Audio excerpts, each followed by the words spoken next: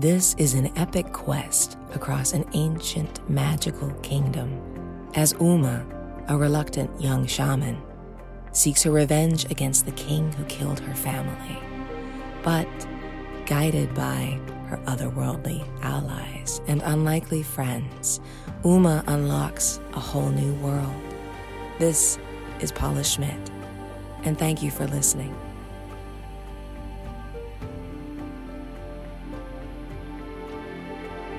Chapter 10. Uma. Uma stumbled into the bookshelves, knocking Inga's scrolls to the floor. She bent hurriedly to pick them up, then prized along beneath the heavy boards until she found the catch grooved deep into the dusty wood. She'd never even guessed it was there, but now, looking down, she could see the crescent drawn in the dust from when Inga opened it to hide the keep bag for her. The mark would be a telltale sign for the soldiers. Uma bent, smudging it with her cloak hurriedly, blood pounding in her ears. It took all her strength to budge the shelf aside, heavy as it was with Inga's scrolls and hide-bound books. She could hear the soldiers coming, shouting and whooping. They were coming, my gods, they were coming. They were at the door. The shelf finally lurched open, just enough to reveal the dark pit beneath it, and cool air snaked up around Uma's ankles. She leapt down into the darkness, almost in the same movement reaching up to crank as hard as she could on the heavy wooden lever overhead. The shelves groaned closed. She barred them shut with a peg beside the lever on a rope, sweat rivering down her arms and neck like dozens of tiny, awful worms crawling all over her, and she wiped at herself, suddenly terrified all over again, just as the soldiers thundered in. The sound shook her to the bones. Through the dusty, honeycombed light of the scrolls, Uma watched the soldiers' huge hide boots stomp across the room. One of them stepped on Inga's bare feet, jackknifing her body face down onto the floor. "Blood dog," the soldier said, and there was laughter. The damp thud of Inga's body reverberated through Uma like a second death. Her stomach lurched, sour with what she could not do. She covered her mouth, biting herself so not to scream. "Live," Inga had told her. "You must live." And she'd promised. Her life was not her own any longer. It belonged to Eulalie. "Attention," a soldier said. The hide boots briskly lined up against the wall on either side of the library, and the cloak that swept in next was richly dyed, so black it drank away all the light in the room. "Your Majesty," the soldier said, bowing low. Flooding with icy hatred, Uma crouched to see the man's face. But the prince was young, hardly older than she was, and he seemed younger still, flanked as he was by the huge, grizzled soldiers all around him. He was surprisingly slight, with long, narrow eyes like a catling's. His mahogany face was all angles, high cheekbones, a narrow chin. Even his skin looked hard, like oiled wood, smooth and hairless, but for his glossy black mustache and slight, delicate goatee. The dark sheen of his hair made Uma think of blood moths as they pressed to the scarves of the dead. "Mothman," she thought. The prince's posture commanded all the other figures in the room like gravity itself. He raised a hand for silence, closed his eyes, and tipped his head back, smiling. "Have you ever smelled anything so sweet, my people?" "No, sovereign." The soldier who spoke now was middle-aged, with a long, pinched nose and proud, deeply set eyes that were angled like the prince's own. The cleanest, sweetest air in the world, and now it is Yang.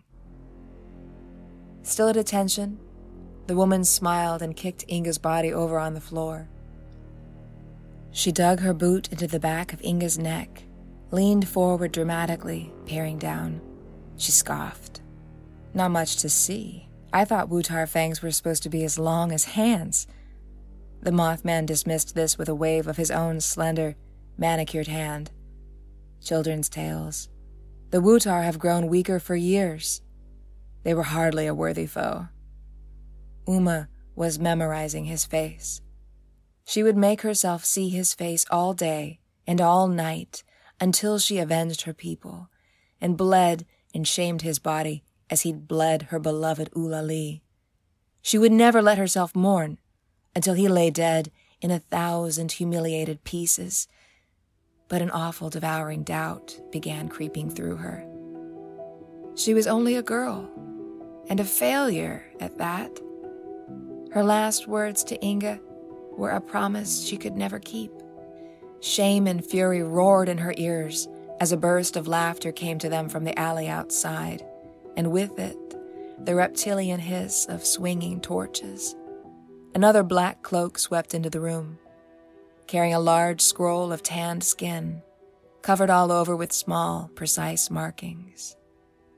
Briskly hemmed by officers who followed her, the new cloak flung the scroll open across the table for the Mothman Prince's review. "We're secure at the port, my sovereign," she said proudly.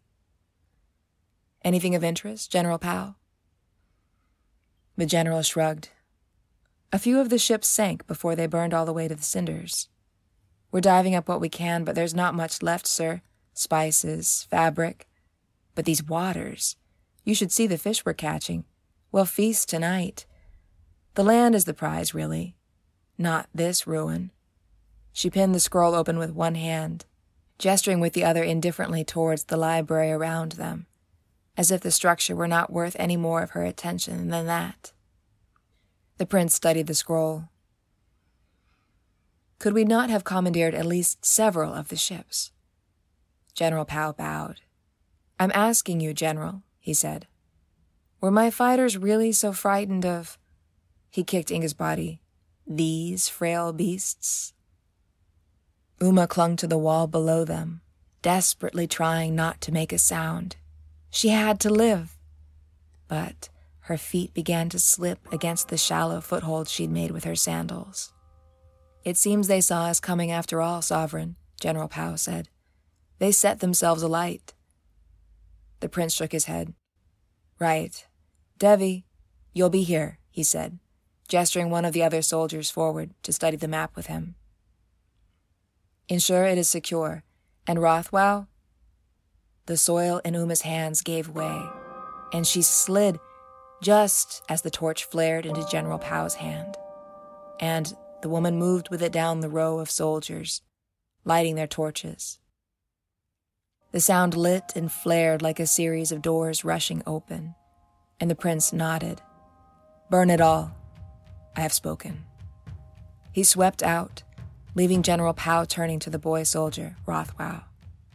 As he said, and she squatted, crouching over Inga's body, sawing into the dead woman's face with an instrument Uma could not see. When she came up, the general held Inga's fangs, cupped in her hand. She tugged the soldier's keep bag out atop his cloak and stuffed the bloody fangs into it roughly as Rothwell beamed. The general patted his shoulder.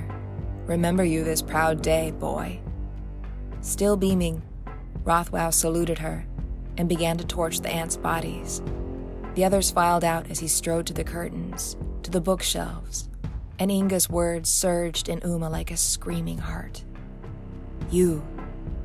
She snatched the bag from its hook on the wall and ran, smoke sucking down into the tunnel, rushing past her, the hot, strangling, devouring smoke.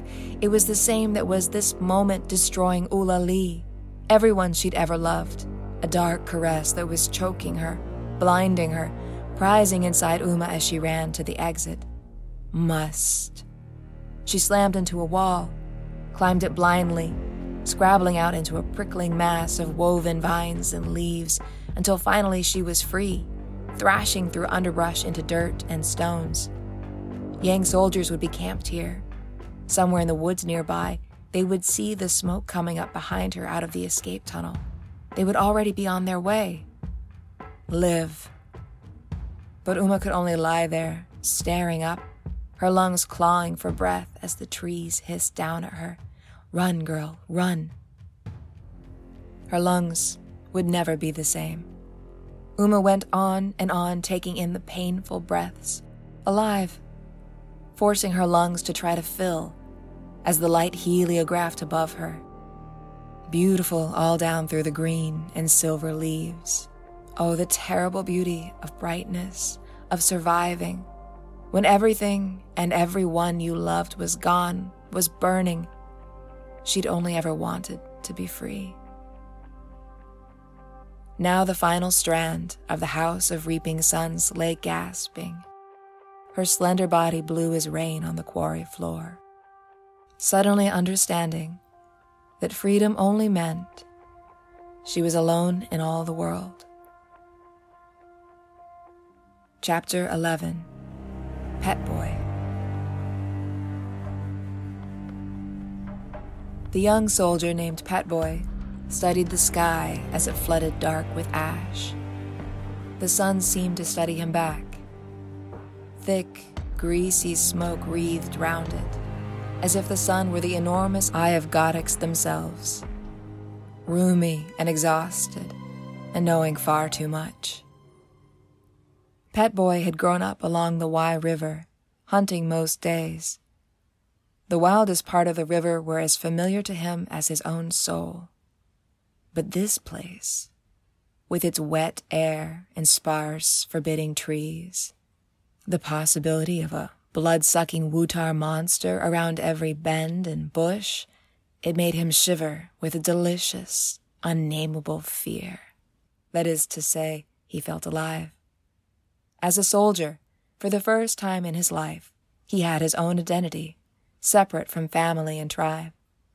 He could create himself anew, which was the whole point of living, he decided. He felt closer to Godix with just the thought that any change of state was a creative act. This idea had occurred to Pet Boy all on his own. It was the first independent realization he'd ever had. He realized also that he didn't know exactly where the thought came from, and that he did not know what his next thought would be. This delighted him no end.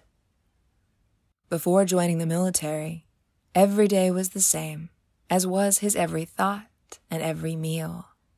But what was holier than the act of creation itself, of new thoughts, ideas, actions, personas?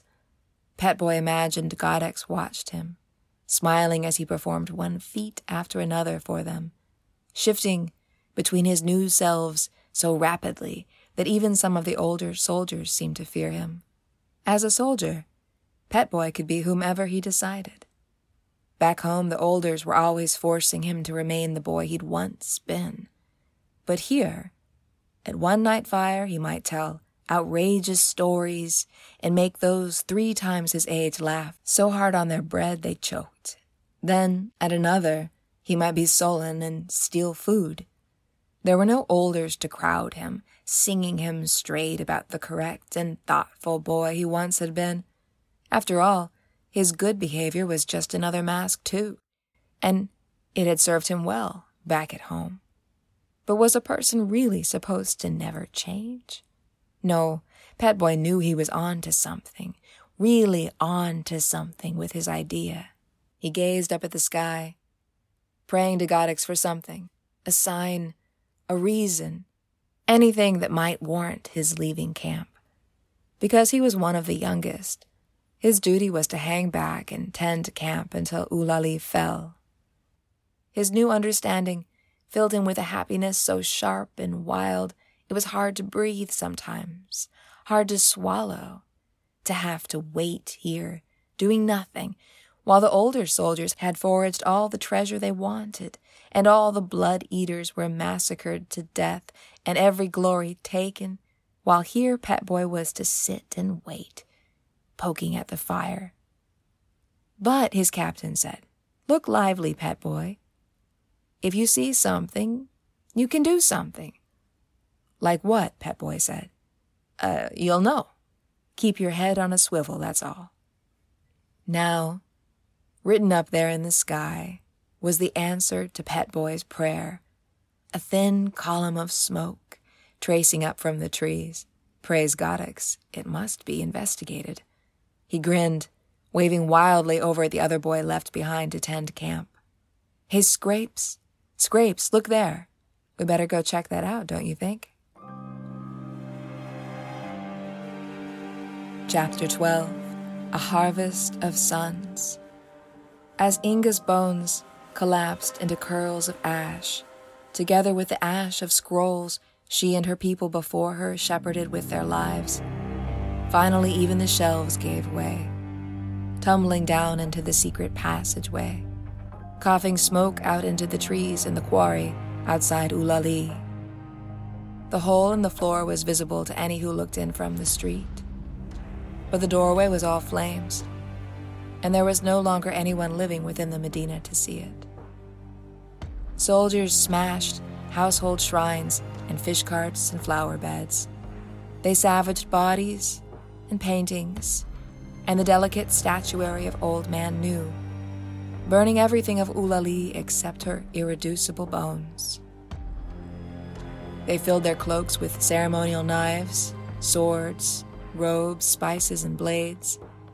Here and there, a surviving Catlinger lope was found, driven mad by the flames, and these they chased outside the gates into an enclosure for later review. Most would be cooking in the ashes by nightfall and eaten by starlight. The remains of the once great castle cracked downwards, like cooling bread.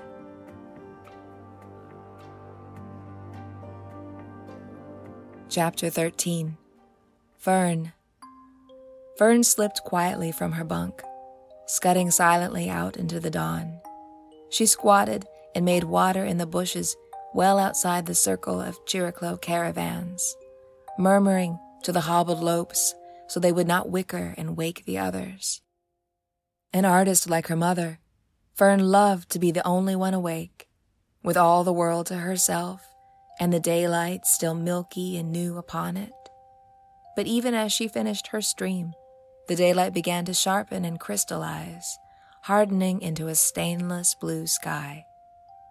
The days were hot here. Already the sun crisped at her skin. Fern watched a bird pat atop the undergrowth, stabbing up insects into its beak. She stood, making a game out of moving so slowly the bird was unafraid. Her lanky limbs golden with summer, and her hair white with sun, as if it were long sheaves of harvest grass, whispering all the way down her back, almost to her waist. Fern smoothed it back as she gathered up the milking bag from its hook over the rust-black door of Spellsong. She scooped up the stool beside the wooden steps where she'd sat atop it the night before. And for every night, as long as she could remember, snapping beans, making up lies for her younger brothers. Humming to herself, she tugged the sap-green braid of her dress tighter, making the smooth, creamy linen bloom celebrate her lean, muscular body.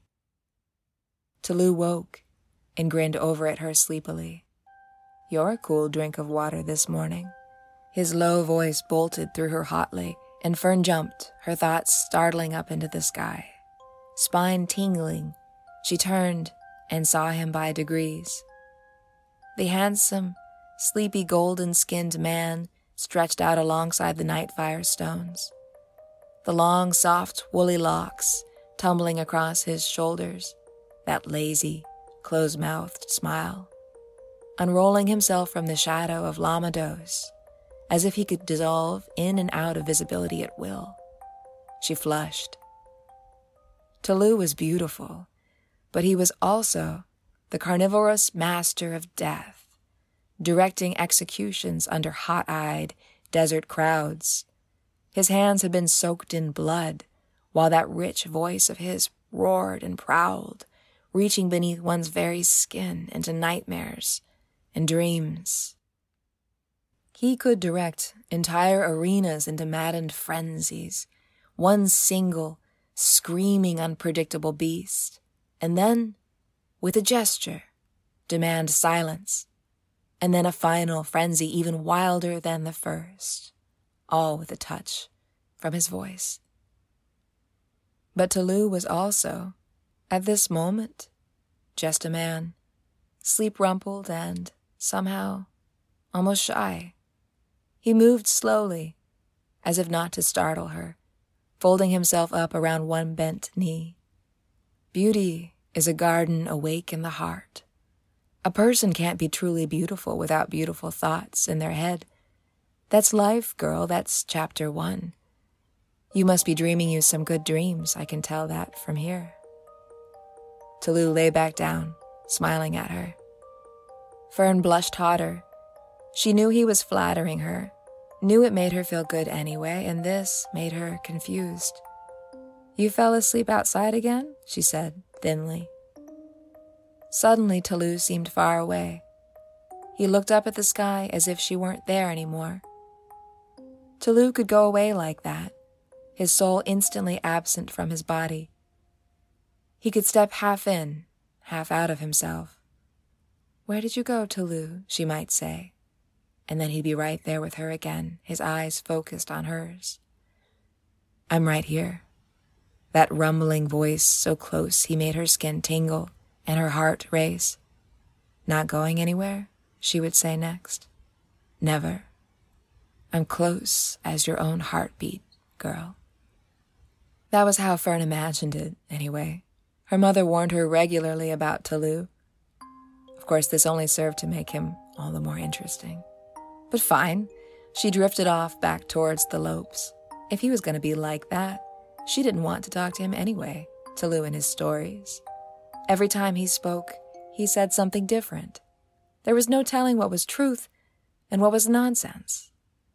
And that time he sneezed so hard, he'd uncorked that giant fart, scaring all the animals.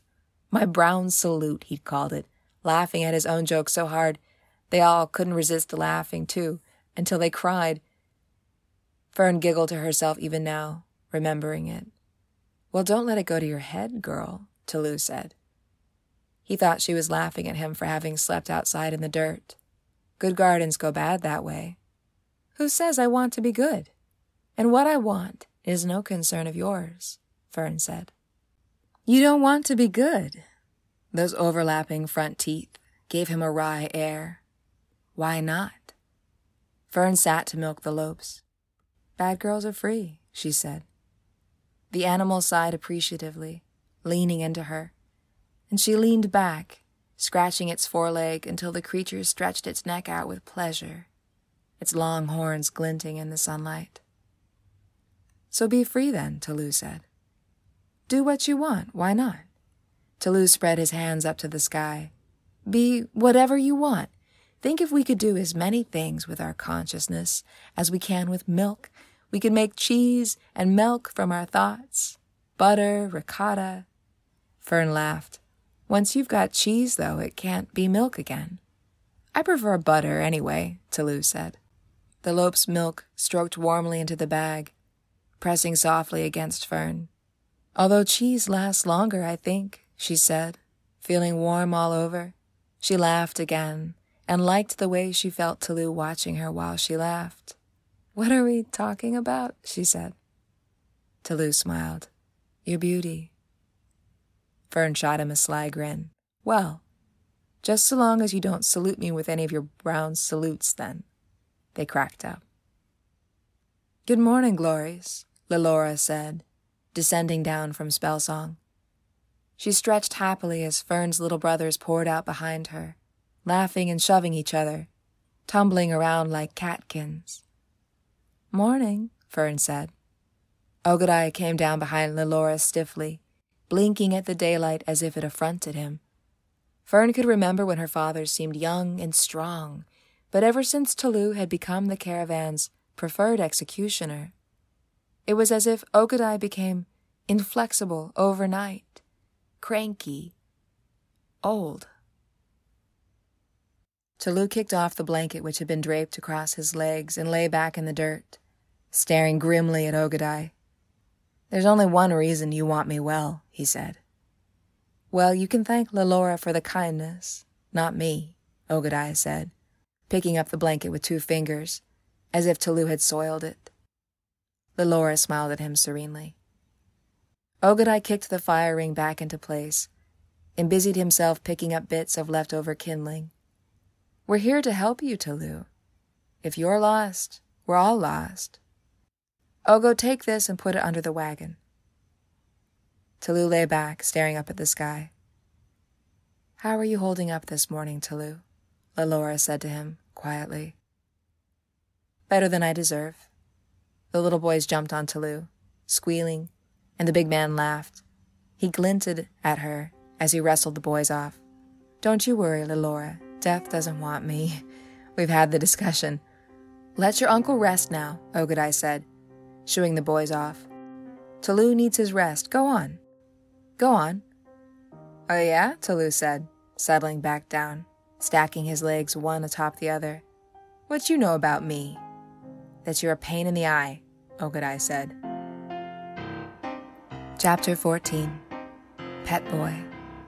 Now, with camp receded behind him, Pet Boy felt differently about having brought Scrapes along.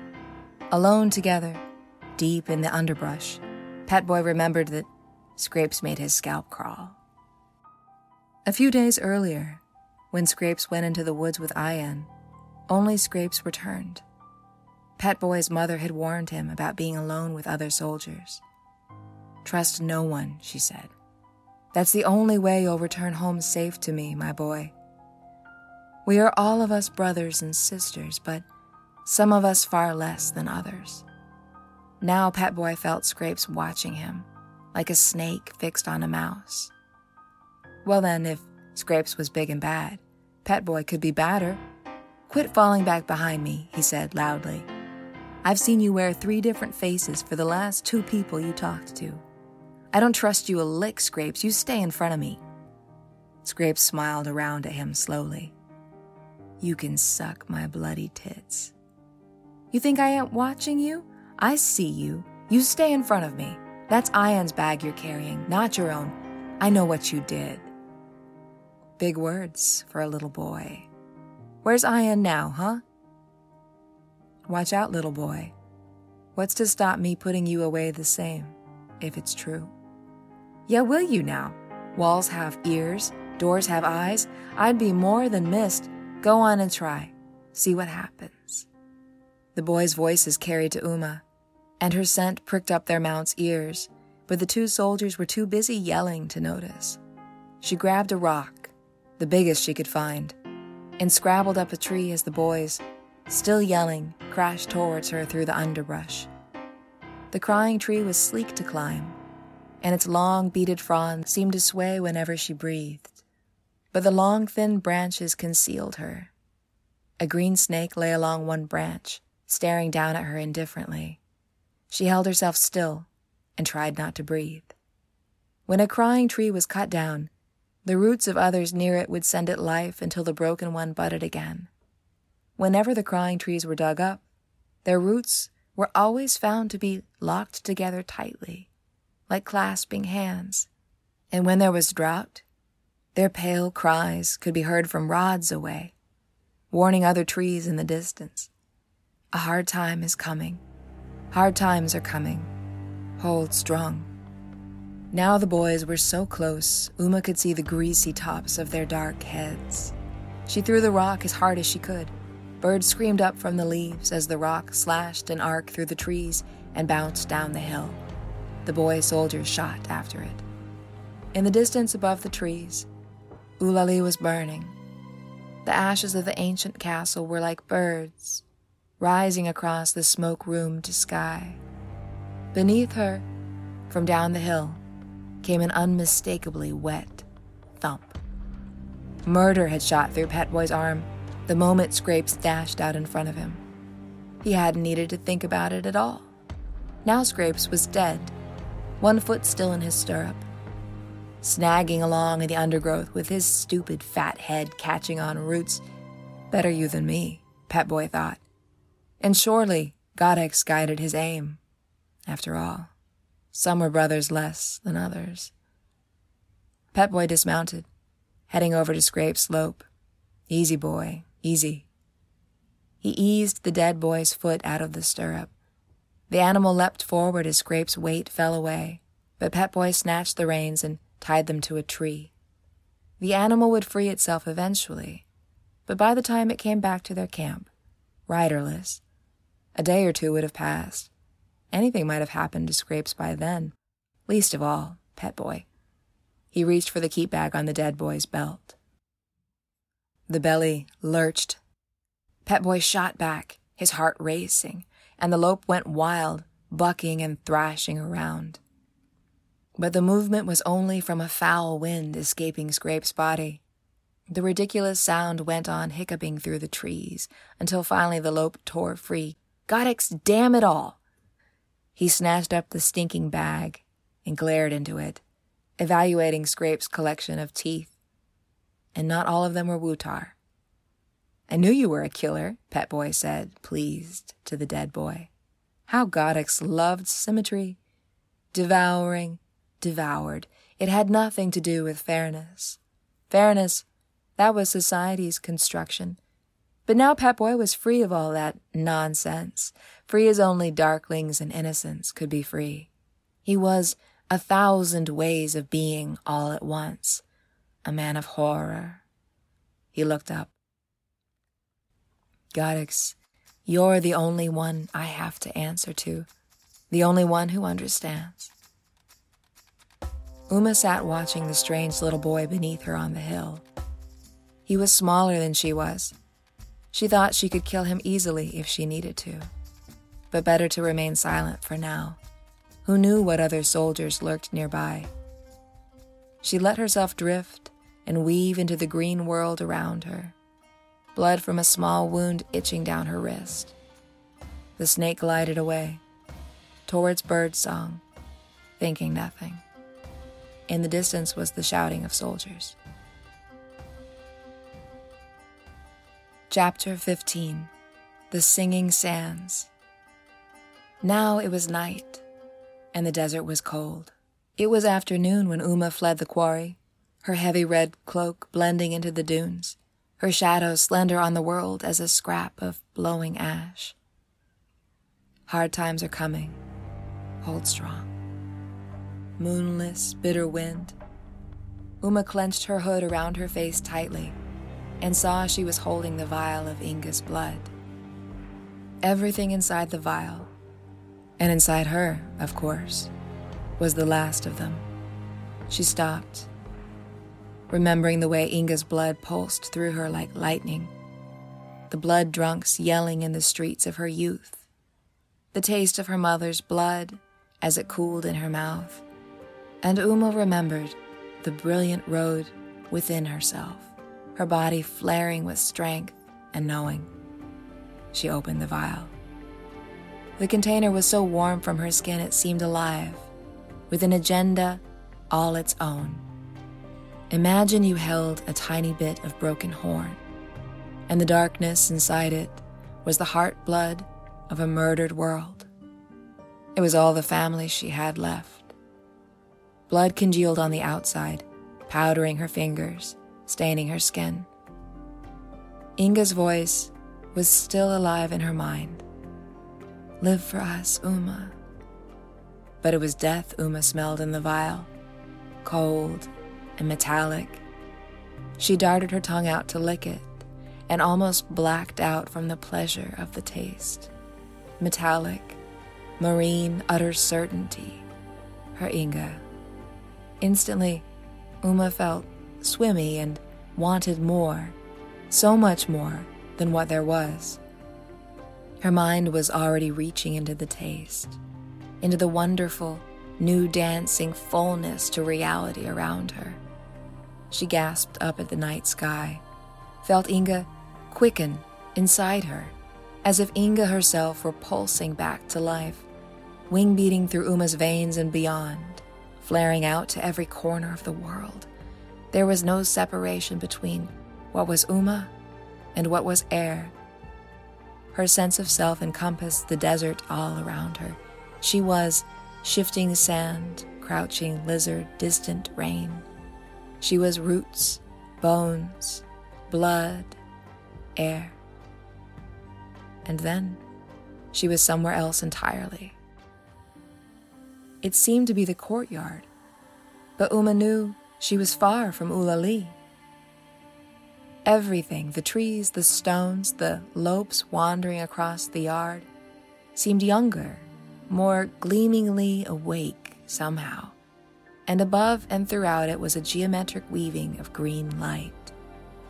A pale green cathedral, the energetic bones of the mystery itself. Abruptly, the lights faded, and Uma was standing in the ordinary reality of the desert again.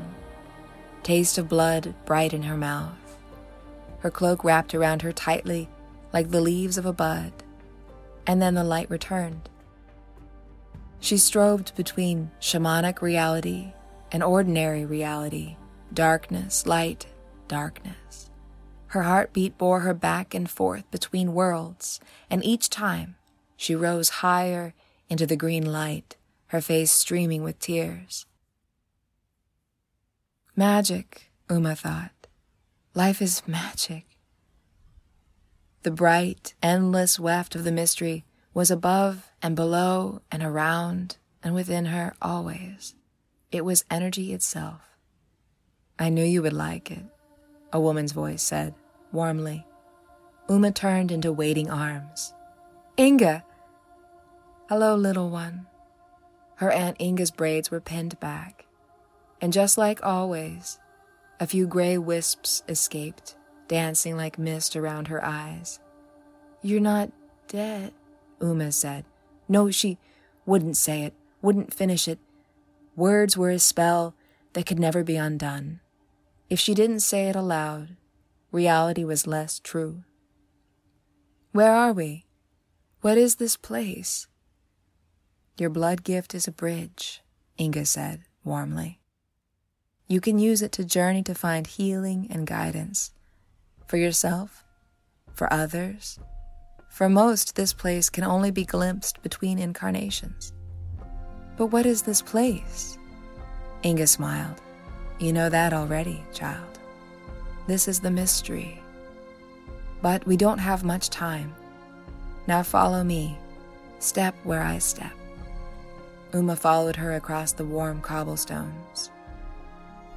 The air was slick and full with salt from the sea, but it wasn't like ordinary walking.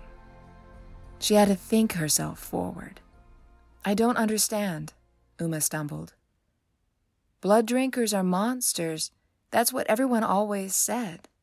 Drinking blood is wrong. You told me so yourself that I was to never do it. Inga shook her head. I sinned against you, Uma. I lied to you as my parents lied to me, and theirs lied to them. A lie to try to keep us safe. The clarity and strength we receive through blood is the great gift of the Wutar people. But strength and clarity frighten those who are not ready to bear it. This is why the Yang have destroyed us. How can you rule a people who experience divine revelation without any intermediary? How can you control them?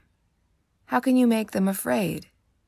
You can't, Uma said. You couldn't. It would be impossible. Exactly. And that is why the Yang despise us. Whenever we have shared our knowledge with their people, those people can no longer be manipulated. You are not a monster. None of us were. Your gift is nature too. As Inga moved through the green light, it became brighter, stronger, more straight and true. It poured directly, like green columns of fire, straight up into the sky. When we heal ourselves, we heal the world.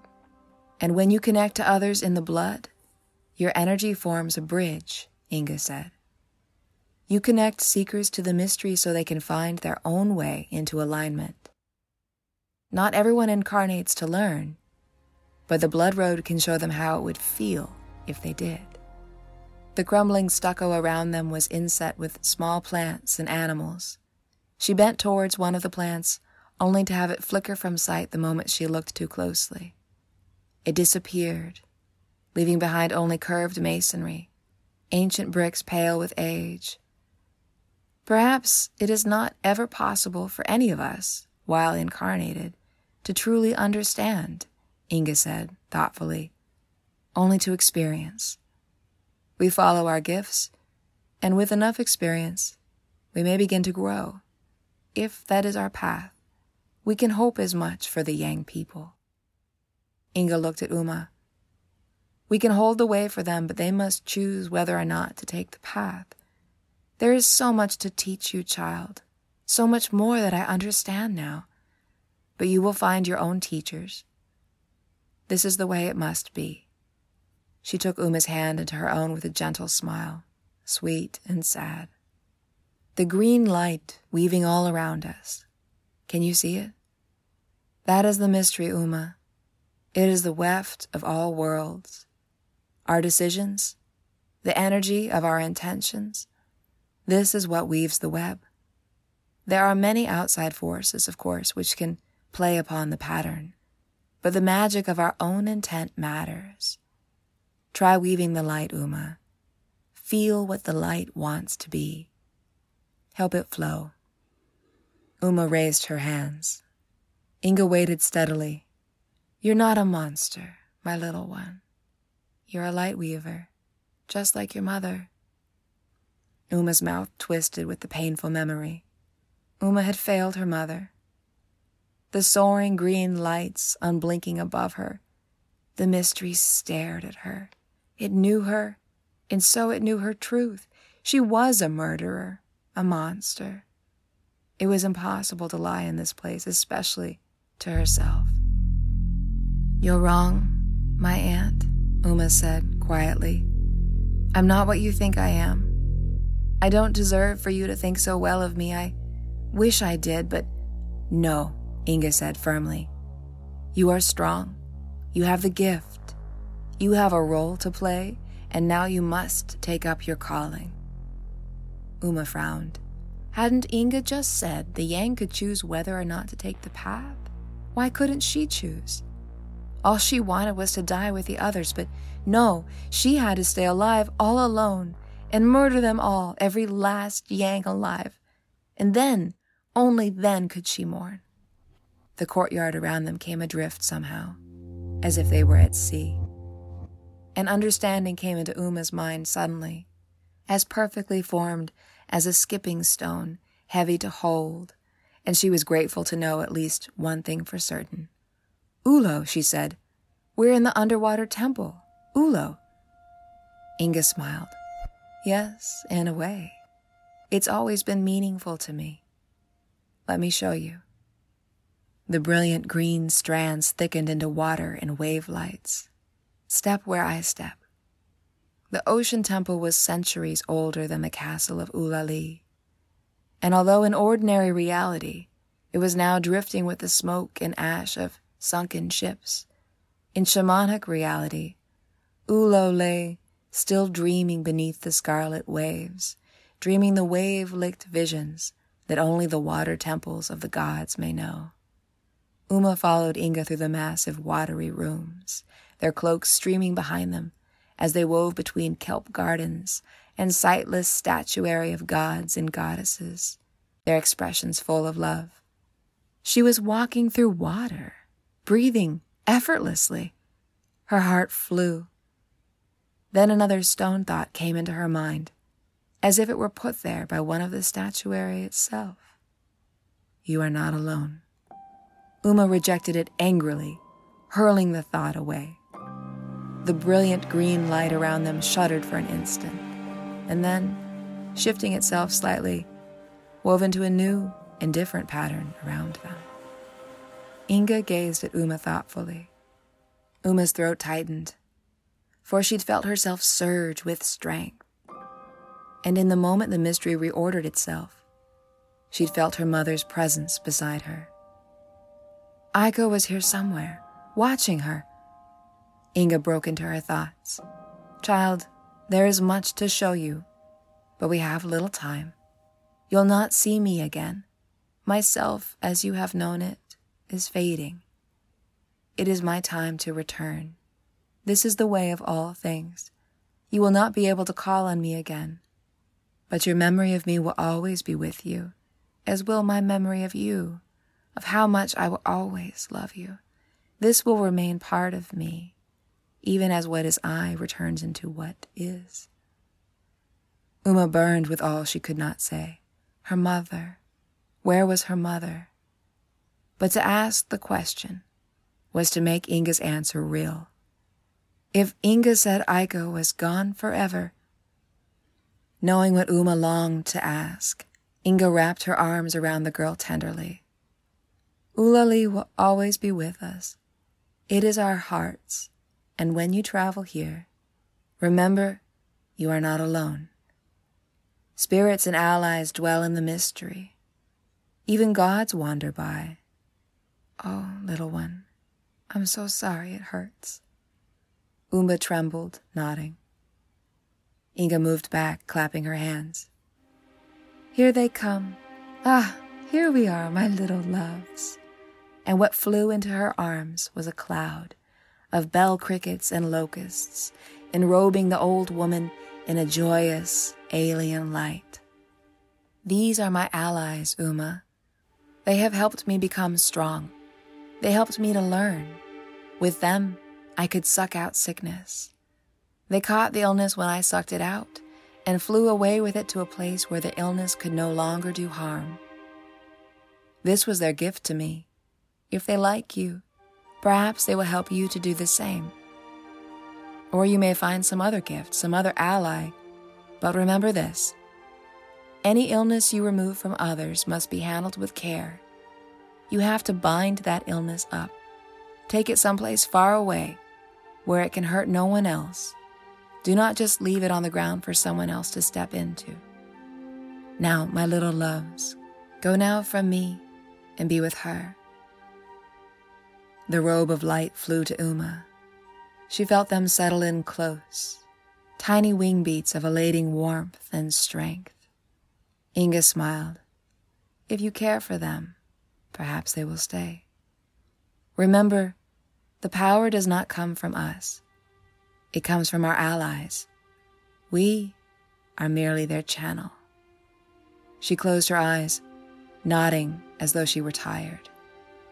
Uma rushed to her aunt, the robe of light brilliant around her. Don't go yet, please. Please stay with me. Just a while longer. Inga stroked her hair, smiling. Her eyes were still closed.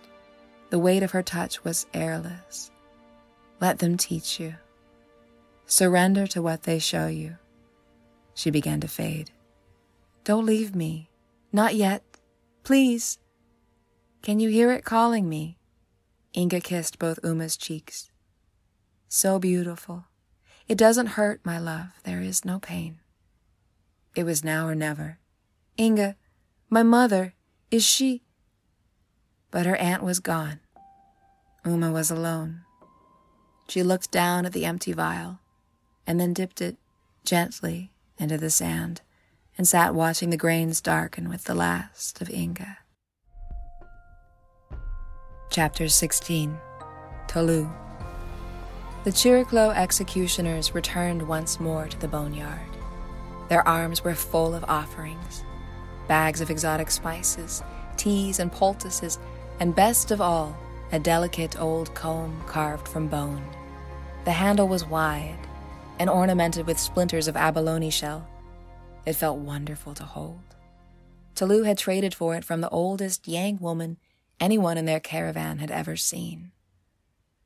Her small, bright eyes were sheathed in wrinkles, as if she'd beheld 1,000 seasons. She moved with profound grace, showing Tolu how the comb made the firelight dance when it was used besides a night fire. She combed out her hair slowly, right there in front of him. The shell caught the reflection of the flames and sent them echoing out into the darkness, as if each fleck of light was a memory from a different season in her long life, each as bright as snow. The beauty of her gestures, of her deeply composed face and long, water-silver hair, Tolu blushed. At the last moment, she almost changed her mind about selling it, but she was hungry, and he gladly paid her too much for it. Now he told all this to the silent boneyard, as he offered the comb up to the invisible Wutar healer, For Tolu was caught up in the spell of the initiation now too, in spite of himself. He even imitated the old Yang woman's hesitance to place the comb down, as it was so beautiful. He made a great show of admiring the lights it made, even here in the dark. Tolu knew the healer was watching from the shadows. He felt her eyes on his skin, felt her willing him to go on with his story, hungry for his next words. It belonged to her mother and to her mother's mother, 5 generations of women, maybe more.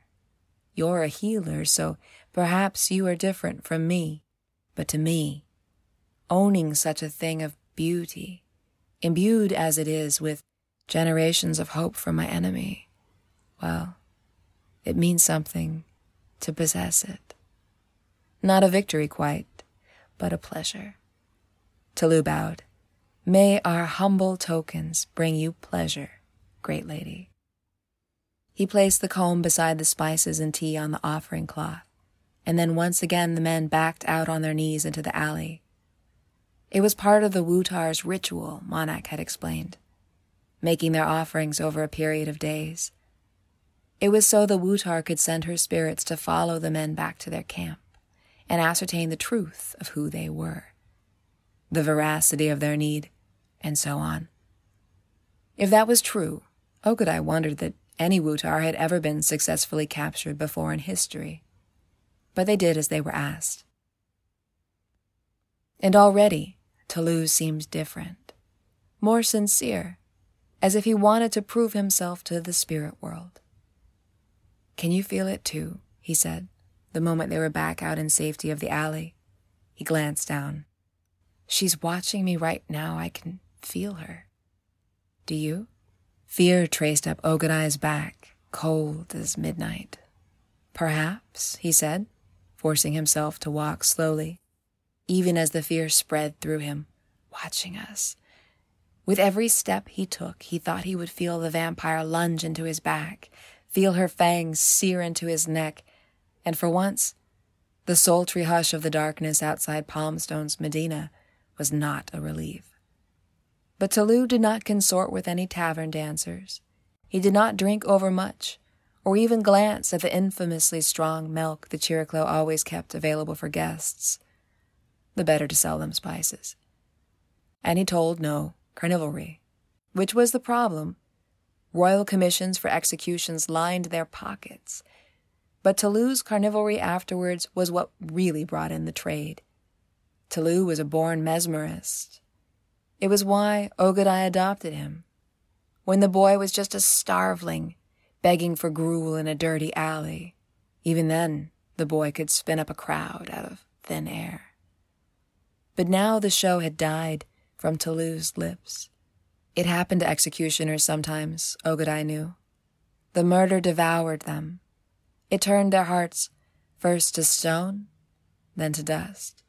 In the end, they hardly spoke at all, much less drew in crowds after killing was done. When a teller of tales no longer found pleasure in the world around him, no love in his heart or joy in his blood, his carnivalry abandons him and drifts away in search of other instruments. So too, Okudai felt his own good luck drifting from center.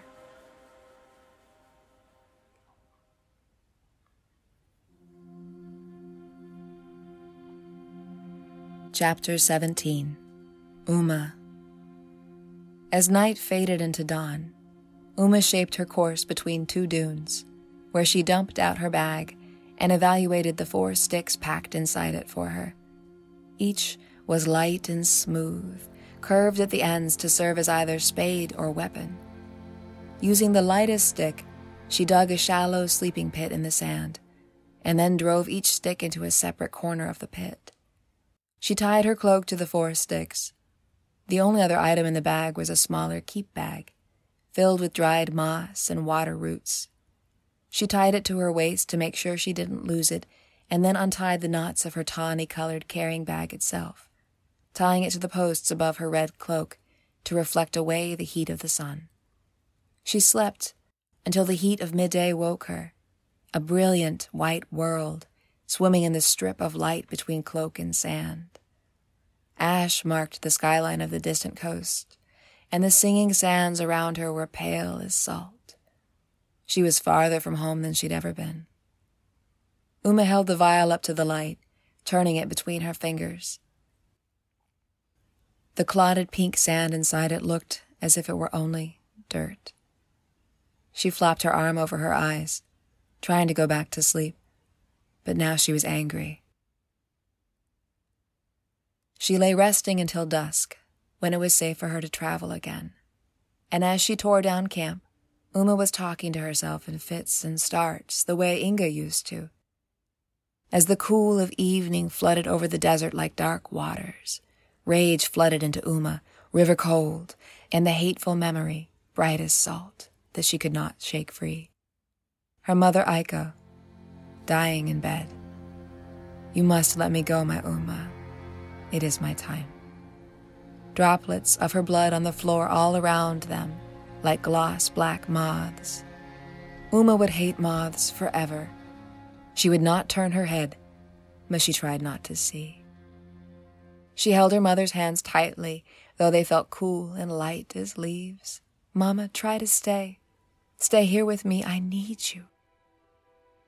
You will always be my baby, but now you must be strong." Aiko tried to shoo Uma gently away, to pretend a rakishness she no longer felt. She gave up and slumped back, her proud mouth pale as candle wax. "I'm tired. I'm ready to die, sweet child. You must honor this," Aiko said weakly. "Let me die. Stay, Mama. Stay here with me." Now Uma tore at her chest, screaming into the emptiness like a child gone mad. Not that it mattered. There was no one to see. "I don't care. I don't care. I don't care if anyone hears me, if they find me. I don't know where I'm going. I didn't ask for this. I never wanted to leave. I just want to die." The sands listened, implacably pale, quiet and still, like Aiko's eyes. As Uma watched, the deepening sky before her became the color of her mother's own cool hands. And that fingertip of moon, it was the curve of Aiko's fingers, gently waving goodbye. Uma drew on her cloak slowly and walked on.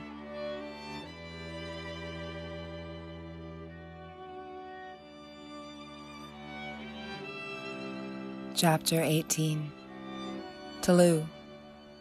On the third night, Tulu and Ogadai came bearing their finest gift, an ancient Wutar healer's robe, almost liquid, the way it draped and danced at the lightest touch. It was red as a tea-wetted tongue, with full kimono sleeves and a sash like snake scales. The soldier they'd bought it off would only smile darkly when Tulu asked him how he'd come across such a wondrous garment. Then, shouldering up the vast amount of milk he'd bought, the soldier went scrabbling off atop his massive lizard, disappearing back into Palmstone. The Wutar robe began to whisper to Tulu in his hands even then, as it did now. Proximity to the holy relic made him feel as though he had one foot in someone else's world, one with a different gravity, different rules, and no right to be there without a guide. He could not wait to be rid of it. Tulu paused outside the hanging carpets. "I'm frightened tonight, brother." Ogadai touched his shoulder gently. "I'm sure that's natural." When Tulu did not move, Ogadai lifted the carpets for them, and as they went beneath it, the holy robe in Tulu's hands seemed to sing out to the heavy carpets, to the clicking shell ropes in the cradling dark. In the center of the courtyard, a long, narrow red kneeling cushion was laid out in welcome for them. Tulu looked at Ogadai, wide-eyed. Ogadai nodded, and they shuffled down on their knees, knee-walking up to the red cushion slowly, their heads bowed and hands held out before them. The kneeling pad came as an almost unbelievable relief. Their knees were bruised from night after night of supplications. Tulu brought out the parcel of robe from within his own cloak and held it out to the dark with reverence. Great lady, I come in peace to ask you for healing, and tonight we present this to you. Surely you are its most rightful owner. May it bring you happiness. Tulu put his forehead and hands to the earth. He heard the bell locusts ring louder as he continued to rise and fall, bowing and then rising up again on his knees, clasping his hands up to the sky, just as the torch keep had shown him to do. May you be happy, may you be healthy, may you be safe and free, he said. Faint as leaves came the gentle scrape of quiet steps coming towards them across the dusty courtyard. Tulu lifted his head up as high as he dared, but the clearing was empty. Suddenly a woman spoke directly into his ear. What is your name? Her voice was low, like water rushing over river stones, murmuring, powerful. Tulu jumped, faltering on his knees. I am called Tulu, great lady. He tried, too late, to compose himself. She was not dressed as a Wutar, of course. That would be too dangerous, even for a vampire. But she was clearly other. Her skin was bluer than the night itself, and she'd shaved her head bald as an ancient Wutar from a mural. Her naked scalp was oiled and gleaming in the starlight, so that as she stood there before them in her long, yang black cloak, the healer seemed a glittering match head. Eyes like burning yellow suns, beautifully decorated with mint ash, if her desired effect was to frighten pilgrims into shocked, silent, and utter fealty. The beautiful young woman, for that she was, had won. Tulu could smell the fang oil he'd given her on her skin. The voluptuous resin of it was unmistakable. It was like a temple incense smoking atop on rain-wet stones, like a cloud forest temple, gray amidst the green. Our gift wears proud on you, he said. The heat of her body lit the scent into a hot, beckoning haze. The vampire glanced pointedly at their staffs on the ground beside them. I see my guests are executioners. That is why you've come. Her fangs flashed as she spoke. Fangs. Long as a catling's. And she spoke boldly, not at all trying to hide them. The death in her beautiful mouth, the realization of this thudded hotly in Tulu's ears, the ultra warmth of her she'd recently fed. In his mind's eye, now Tulu saw soft bodies like crumpled sacks along the dark wall all around them, but she'd asked him a question, and he hadn't answered. Quickly, Tulu shook his head. No. She smiled. No. You've come to lay your eyes upon the last vampire, then. Perhaps you will be my next victims, but not my last.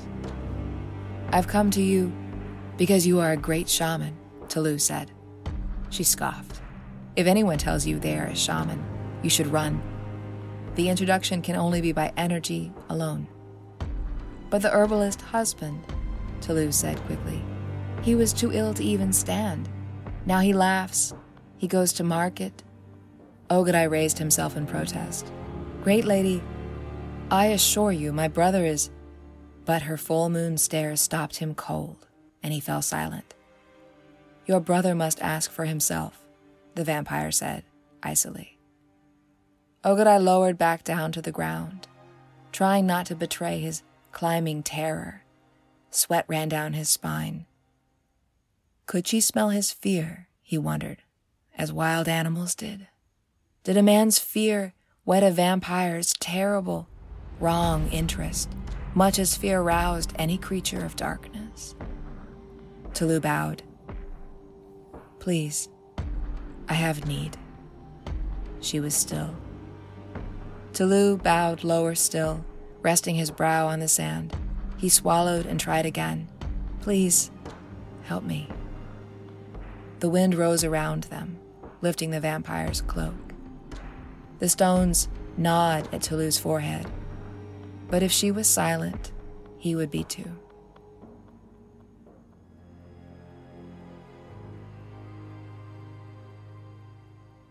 For you, I charge extra, she said, finally. Tolu tried to smile. Ah, because I am so strong. Because you can pay. Ogadai laughed. He can indeed pay. Tolu blinked at him. Go on, Ogadai said. She smells your money. You shouldn't have brought so much. The vampire snorted as Tolu reached into his jacket and tugged his keep bag free. He offered it to her with both his hands. Well, great lady, make my healing extra strong then, please. The vampire counted out his coins and gracefully returned them into the soft leather bag. It disappeared into her cloak. You need my bag, too? Tolu said. Have mercy, woman. She only smiled and turned to Ogadai. You will stay. Sometimes I do not remember things. You will help him remember what he needs to know. I liked that bag, Tolu said. I like it too. That is why, now, it is mine.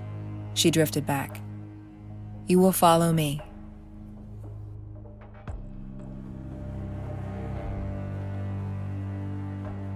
Chapter 19. Bort. Soldiers seethed through the ruins of Ulali.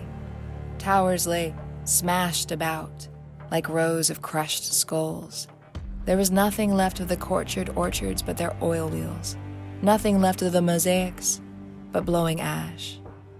And in the house of the reaping suns, only a hole remained in the library, gaping where tall and ornate bookshelves once divided the genteel room.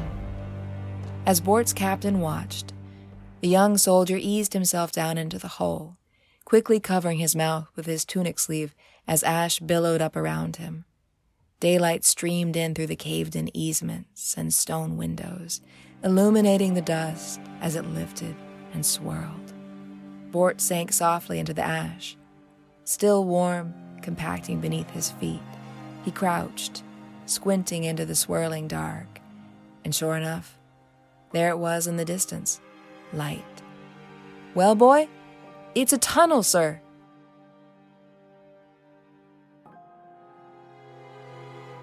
Chapter 20. Tolu. The pathway hidden behind the trees at the back of the courtyard was so narrow, the executioners turned sideways to follow the vampire. It tilted down, as if they were descending into an animal's burrow. Tolu scraped his palms raw, so many times did he reach out against the narrow walls for balance in the blackness. Now and again, he felt the vampire's cloak wisp against his ankles, but the girl herself was always just out of reach, as if her cloak were hollow as the dark itself. I'm still awake, aren't I? Tolu said. The vampire laughed.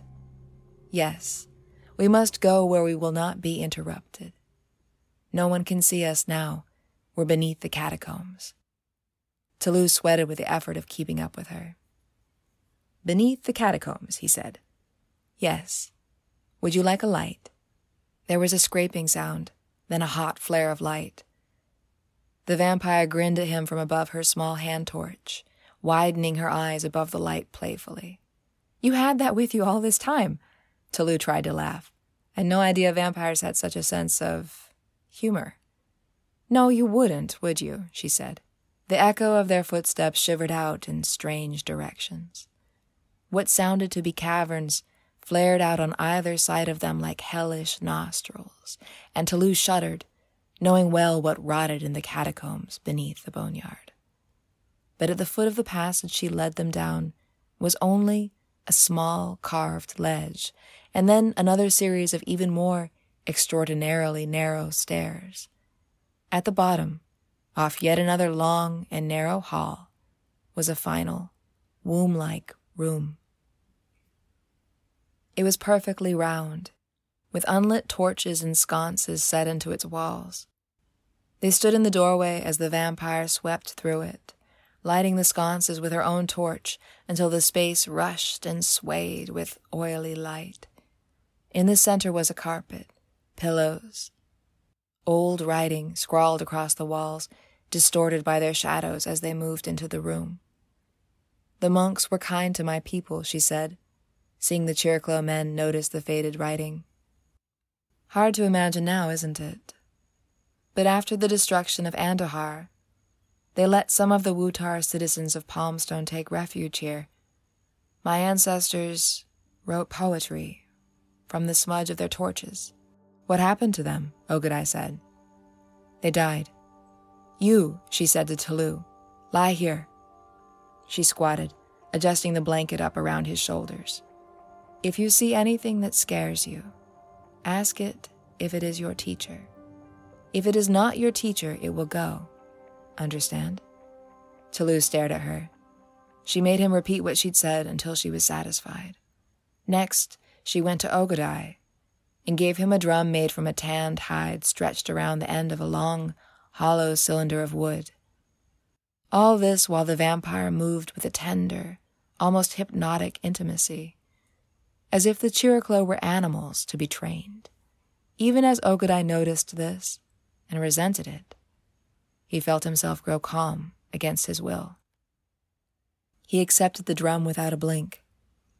Hold it like this, the vampire said, gesturing for him to sling the drum under one arm and rest the end on the stone floor. He did, and felt the shape conform against him, almost comfortingly. He looked quickly over at Tulu, who watched with a faint smile. Suddenly she was directly in front of Ogadai. You're perfectly safe. Now, like this. She showed him the slow, steady rhythm she wanted, like a heartbeat. Okay, now you. After Ogadai began to drum, hesitantly at first and then with conviction, she took her place behind Tulu. The candles flared as she bid Tulu lie down, place his head in her lap. Keep drumming. Tulu closed his eyes. The vampire curved over him, brushing his locks gently out of the way, resting them back across her thighs, and Tulu sank into a boneless, velvet ease. She leaned closer, just above his neck. He heard her catch her breath with pleasure, and suddenly fear slivered through Tulu like snowfall. He struggled, but she held him caught in her palms like a fish. She bit his neck, quick and delicate, and then hovered, her golden eyes rolling back, white as salt, and Tulu became still. His own eyes began to flutter, and the vampire stood on a hill in Tulu's mind. It was night. Fireflies. A river bend. There was a Chiriclo caravan circled around their night fire, and the wildflower people were singing, dancing, whispering in the dark. But Tulu was alone inside his family caravan, shivering violently. But his terrors belonged to a man, not a child. The vampire saw them all, the criminals and prisoners of war, as Tulu dragged them out before screaming audiences. The executions, thieves lit on fire repeatedly until they dripped with their own grease. Tulu ripping out chunks of their flesh, feeding it to chained catlings, how he'd made prisoners reenact their own capture, forcing them to play both sides, murdering loved ones and friends, until a pool of blood and stinking viscera climbed the ankles of the sole survivor. And the way Tulu stood there, magnanimous all throughout, indicating that the thief had now earned his freedom and was free to go, he waved his hand. The Yang audience screamed wildly, demanding the man's blood. Tulu only bowed as the thief shattered past him. He was a skinny, middle-aged islander who'd been inland to visit his daughter. He'd wanted to bring her a gift, one he could not afford, and so he'd stolen it.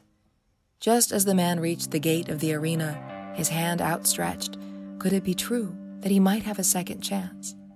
Tulu spun and lassoed him by the waist, dragged him back, writhing, into the heart of the arena, and gave invitation to the howling audience, and the people erupted down over the walls of the arena and tore the father into limp flags of skin, into coins of wet bone they whipped overhead and snatched from each other, while Tulu disappeared. Well paid, and his caravan rich and well fed from all the trade before the execution. It would take days for the blood to leave his fingernails.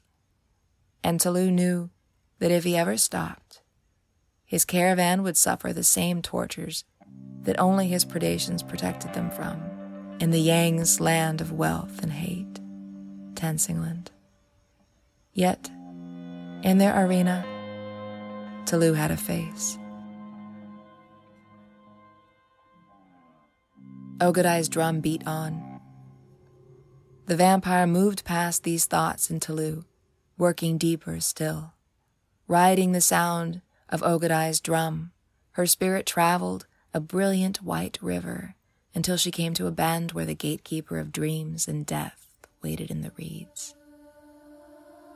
In Talou's mind, the gatekeeper appeared as an ancient Chiriclo grandmother. Shawled and toothless, so small she hardly came up to the girl's waist as they stood in the moonlit reeds, their cloaks floating around them. Grandmother's eyes were pools of cold light, dog moons. "Grandmother, I seek your permission to speak with his allies," the vampire girl said. "Your intention, vampire. If his allies are sick, I will heal them. If they are lost, I will find them and lead them home to his heart. The little boy," for that was how the grandmother understood Talou, "is lost. He needs them to find his way home. And then, the rest is up to him," the vampire said. Grandmother sucked her gums, studying her carefully. "Grief knows your name, girl," the old woman said. The young woman held her gaze. "And my name is Nature, too." Grandmother nodded. "You may pass." She watched the girl walk ashore, cross the whispering grasses into a cave, and within the cave was a tunnel, ringed on all sides with spiders and snakes that leapt out, but the girl waved them away, catching the ones which would not flee in her spirit bag, which she always cleansed in the mystery after her every journey. At the bottom of the cave in his mind, she found the adult Talou lay bound, his lips and eyes sewn shut. His spirit allies had not abandoned him. In fact, they lay curled against him protectively. A rabbit spirit who was his childhood's friend, and a ghost from a tribe so ancient not even the vampire knew its name. And there was a third creature. She couldn't see except for the creature's large eyes glowering at her from the darkness. She spoke to them. "This man thinks you have abandoned him. Is it true?" The ghost and the rabbit looked at her. "It is he who has forgotten us. His heart is dead." "And yet he lives," the vampire said. "From habit only," said the rabbit. The girl blessed them all, making them strong and filled with light. "Whatever Talou has done or will do, love him. Remind him who he is, what he is. You are his best selves. The remembering is his to do. Come now to live at the forefront of his mind, and bring him your gifts." In the silence of the catacombs, Ogedai went on beating the drums. He watched as the vampire crouched over Talou, her eyes still closed, her hands moving in the air above his heart. In Talou's mind, the vampire stood and called to the third creature, still shrouded in darkness. "Are you here to teach this man? To heal him?" The thing looked at her, gloating, its eyes like wet white stones.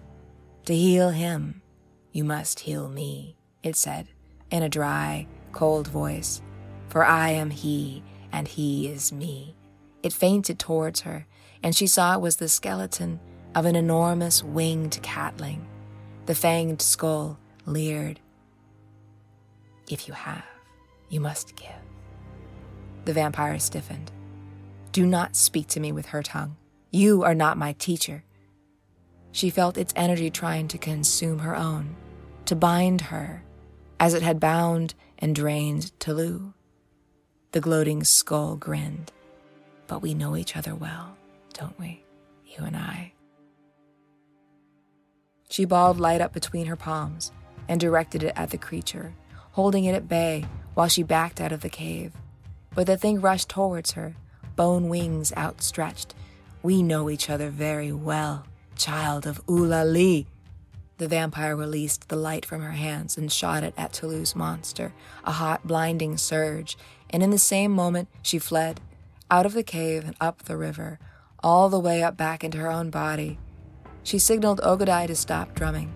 In silence, she leaned over Toulou and cupped her hands around her mouth, blew the energy of what she'd learned into the cave of his soul.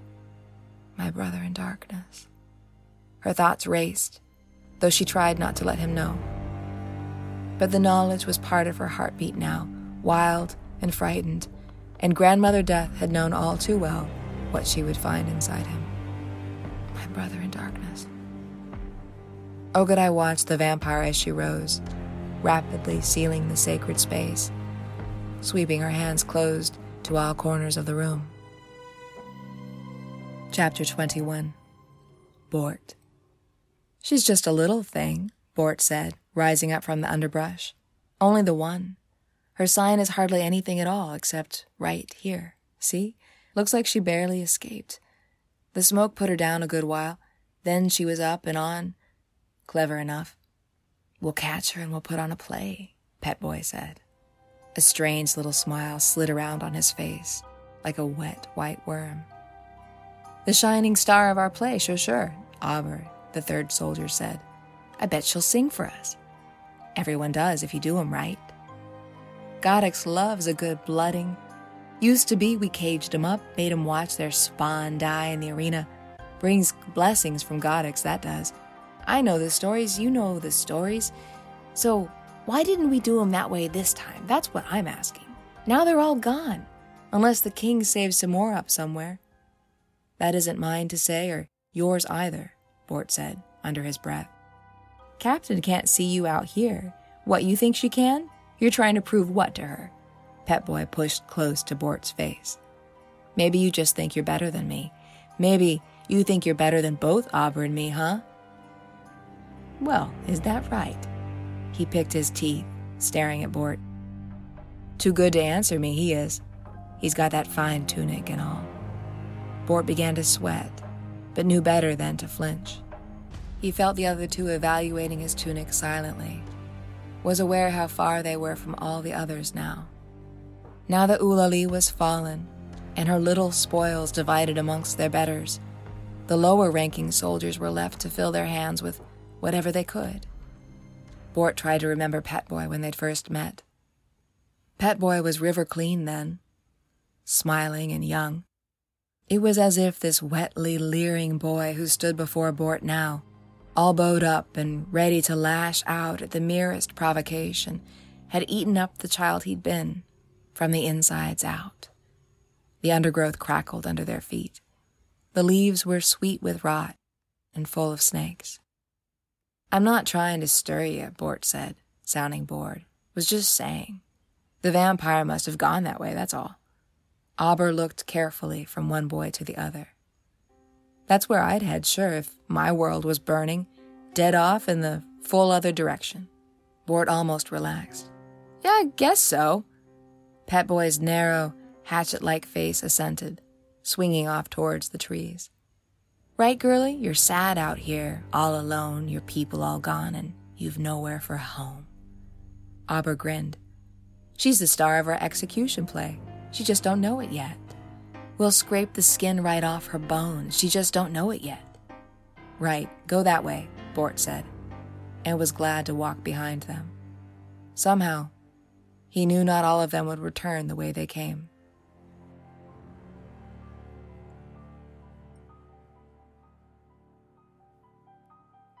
As the crying trees thinned into scrub and then faded into sand, Bort's heart sank.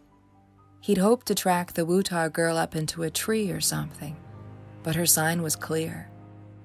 He faltered to a stop at the edge of the desert where the quarry ended, staring out into the blinding expanse of sand. The smaller boys, not paying attention, trudged right into him. "What is it?" Pet Boy said, smacking into Bort far harder than necessary. "She went that way," Bort said. Pet Boy's shoulders sagged. "Well, she's already dead then. So we find her body and make sure, Bort said.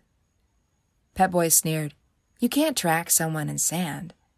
Tenzing's army had just spent the better part of a cycle skirting the great singing sands, and the boys knew the scrub desert outside the massive dunes was treacherous enough. Pounding heat, wild catlings, and blood-sucking locusts. It's death's ocean. Nothing goes in, nothing comes out, Pep-Boy said. She went in, though, Auber said, helpfully. Pep-Boy glared at him. I can track anything with hair, Bort said, proudly. Wutar have hair, don't they? Auber said. Yes, you Micmac. So, it's settled then, Auber said, and they plunged on. Chapter 22. Tulu.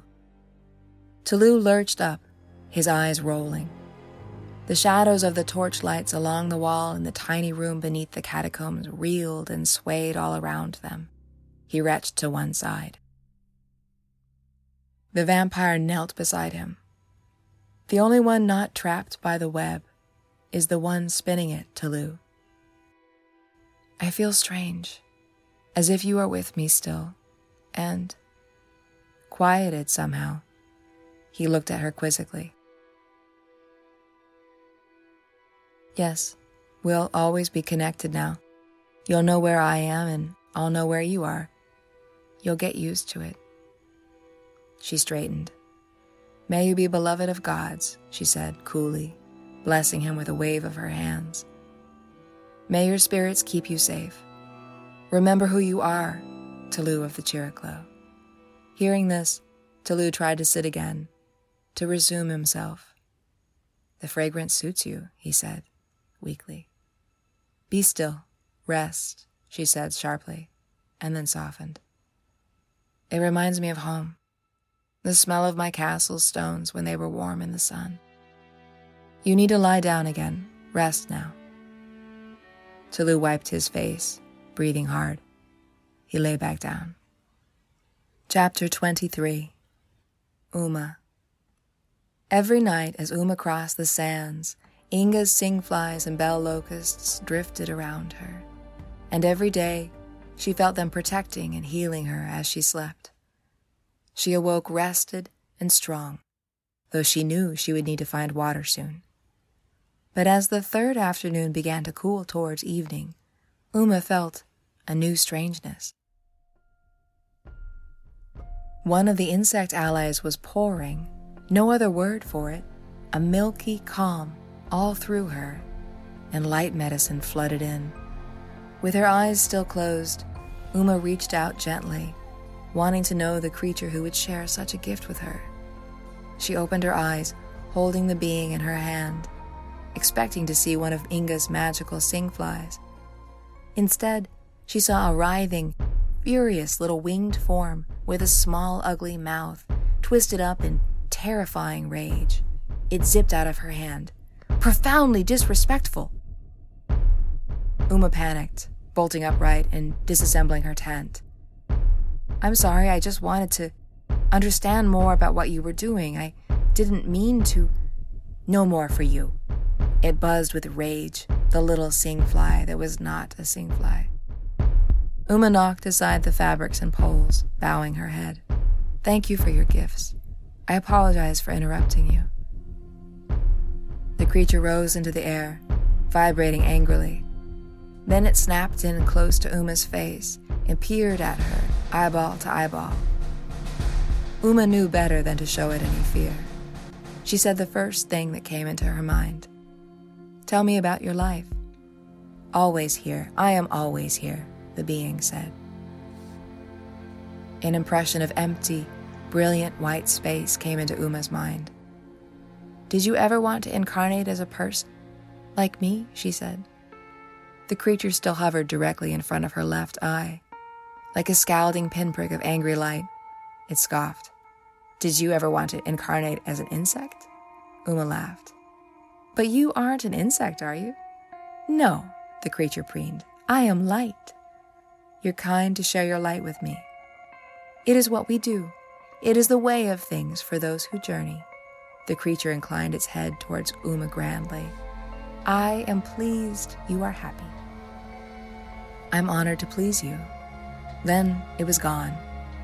Almost smiling, Uma folded up her tent. It was near enough to dusk anyway, and that was when she saw them, the 3 cattails of churning sand on the horizon.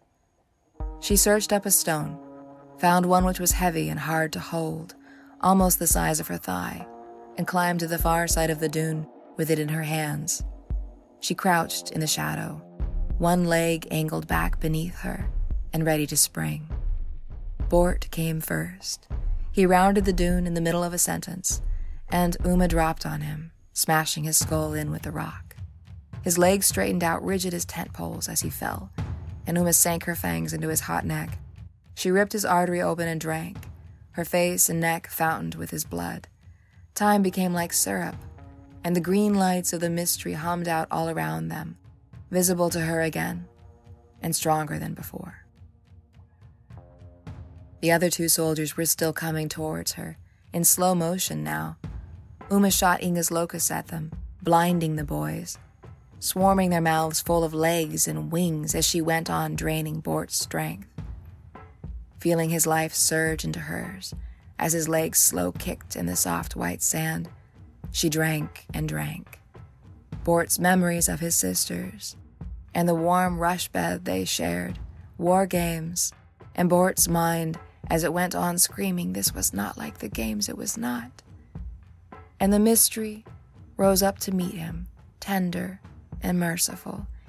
Even as Bort's hands went on flailing uselessly, he was lifting up out from his body, crossing over, almost smiling. Uma executed Auber and then seized Pet Boy in her hands. He was shrill, a trapped bird, screaming, "I'll die before I feed you." Uma seized his shoulders with such a fierce grip that she furrowed deep tracks into his bones. Smiled as he writhed with the pain. "That," she said, tongue dancing across her fangs, "is not true."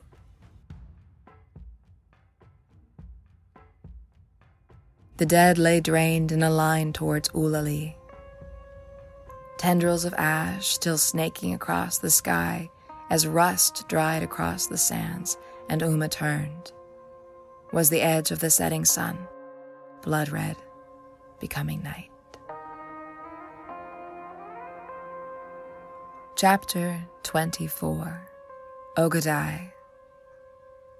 Ogadai shifted uneasily, warming his hands. "It is done?" The vampire was preparing to leave, gathering up her things. "It's only begun." Ogadai smoothly crossed to the door, barring her way. She paused dangerously, and then floated towards him, her lovely, violent mouth curving into his shadow. "I will pass, Chiriclo. When Tulu is well, you will find your own way back to the surface. Follow the light. He'll be better by tomorrow." "But there is an opportunity here, for all of us, don't you see?" Ogadai said. "Come with us. Come with my caravan and live on the road. Perform your healings for those who seek, and we'll protect you. You'll be safe, and we'll all get rich. Why not?" "I am my own protection," she said. Tulu sat behind them, rubbing his head between his hands. The vampire glanced over at him, and then Ogadai nodded gently, moving to one side with a bow so she could pass out into the hallway. He stepped out with her. The air was cool and mineral, her staring yellow eyes dizzying. "That's your problem exactly," Ogadai said. "Your strength is your downfall. How much would your fangs fetch at market, Long as they are. You know I'm right. You're rare. You're worth a great deal, dead. The Yang would love to turn you into a bauble for some princess. But if you travel with us," she sneered, "I'll hear no more of this. Good night, please." "Yes, of course, your people have been slaughtered like dogs for centuries. Who would possibly judge you for preferring to live like one? Slinking around in the shadows, never showing your face to the sun. Not I." The vampire turned back, her full moon stare on him full force. Ogadai studied his nails. He was holding on to one elbow to steady his hand, and this he hoped she did not see.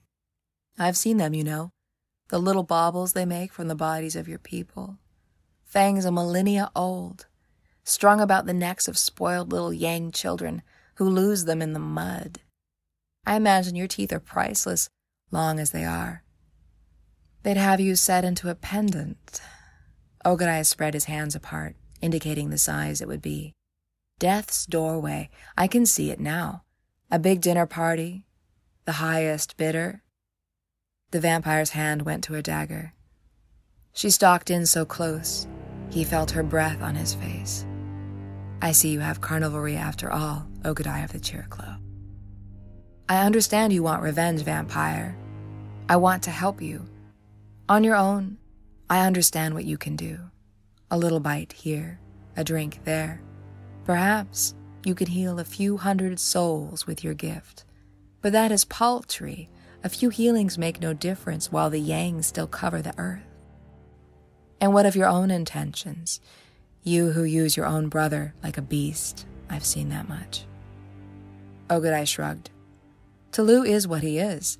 It's no sin to be a carnivaler. And he's not my brother, not by blood. I see. So what are your own intentions? He straightened. I'm putting the world to rights. She snorted. Ah, yes, no less, of course. Hand still on her dagger. We Chiriclo live like fleas, running to hide the moment any Yang scratches their ass. 1,000 years of this, walking the trade route, selling our souls for coin. Then we turn back around and do it all again in the other direction. A song and dance here, trinkets there, a carnivalry. You look at me as if I don't know what I am. I know what I am, vampire. For my family, I do this. I will always do anything for my family. But if my people still had our home, our own land, we could feed ourselves just like anyone. No need to beg, steal, trade, carnival. I'm listening. This time, after we complete the route, we will turn back for the homeland. I'm passing on the word as we go. 10,000 of us Chiriclo will all turn back towards the coast as one. We'll meet in the great shadow of the dunes, and then we will take our homeland back. There can be no power without land. We know this. You know this. My people are ashamed to admit this, but still, we know. I thought Chiriclo loved the road. Your caravans. I love mine own caravan, I do. I love it dearly. You're cold to mock it, you who know our homeland well. Before Ulali belonged to your village. Village? Before Evening's kingdom belonged to your great-grandmothers and their mothers before them. It was Chiriclo land. And it will be again. Mark me. Ogadai stepped in close enough now to feel the heat of the vampire's body. For there are few of you left now, he said quietly. Her lips drew back. I am still here. And do you ever want to be there again? She stared at him. I'm offering you safety, a chance. Ogadai stepped back, lifting his hand so she could see he meant her no harm. I'm not for sale, she said. I am never for sale. No, he said, never. You will make this clear to all the Yang you trade with and to your family. I know the stories about what some Chiriclo have done to my people, kept them trapped against their will. Those are only stories, I assure you. Let the Yang tell their stories. We will live in truth. Ogadai spread his hands apart, his eyes wide. You are a respected healer. You will live proud with us. Anyone who comes to seek your healing will visit you in safety and security. You'll have your own wagon. Your animals will be safe. You can rest, become rich if you like. Why is it you assume people are happier if they have more money? You have money. Your brother has money. But you came to me in need of something money cannot buy. Does my poverty embarrass you, Ogedai? He bowed. With your power, you should be dressed in red. You misunderstand me, she said. I know. She eased her hand on her blade slightly, watching him. Some say a stranger is our best teacher, Ogedai said. That the longer we know a man, the less we can trust him. For then we are no longer seeing things as they are, but only as we wish they would be. Having you beside us and your clear vision, it would honor my family to keep you safe, to keep you alive, vampire. She leaned slightly forward to check on Tolu again, saw that he was sprawled out peacefully asleep in the center of the floor. She crossed her arms, thinking, You Chiriclo are strange about money. You and the Yang think it solves everything. I will try to understand. Ogedai paused.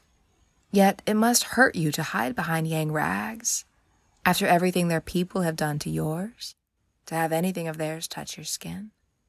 She sighed.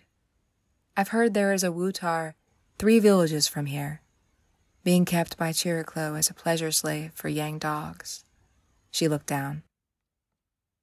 I'm sure she is the last of her own tribe, as I am the last of mine. I'd like to talk to her.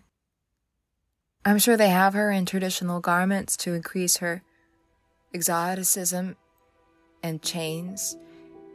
If you free her and every other Wutar we encounter, no matter the cost of time and effort to you, if you bring her to me, I will consider your deal. And what if I take her for our own, instead of you? We only need one Wutar healer. She moved so quickly he did not see it. All at once, Ogedai was pinned to the wall, and the vampire's fangs were hot against his neck. He froze, not daring to move. She hissed, That is the last time you insult me and live. There are no others like me. This you know.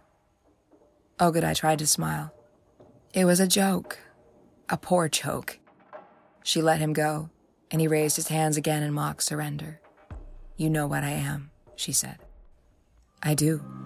She kicked him, and he stumbled back, his dry palms rasping on the damp, cool wall. Do not waste my time, she said. My people have lived along the Cape since the beginning. She watched him clench with rage. After a beat, Ogedai smoothed himself, smiled again. No traitor could allow himself the luxury of appearing angry for long. Then, perhaps we are family, he said.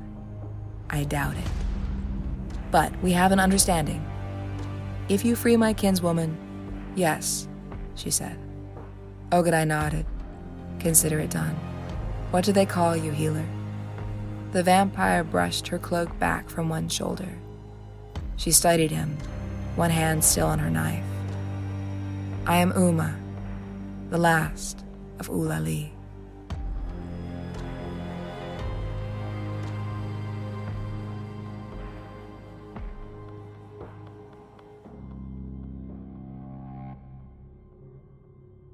This is Paula Schmidt, and thank you so much for listening. If you enjoyed this episode, please subscribe and leave a review. I love doing this, but I need your help. Your reviews will help get Evening's Kingdom published.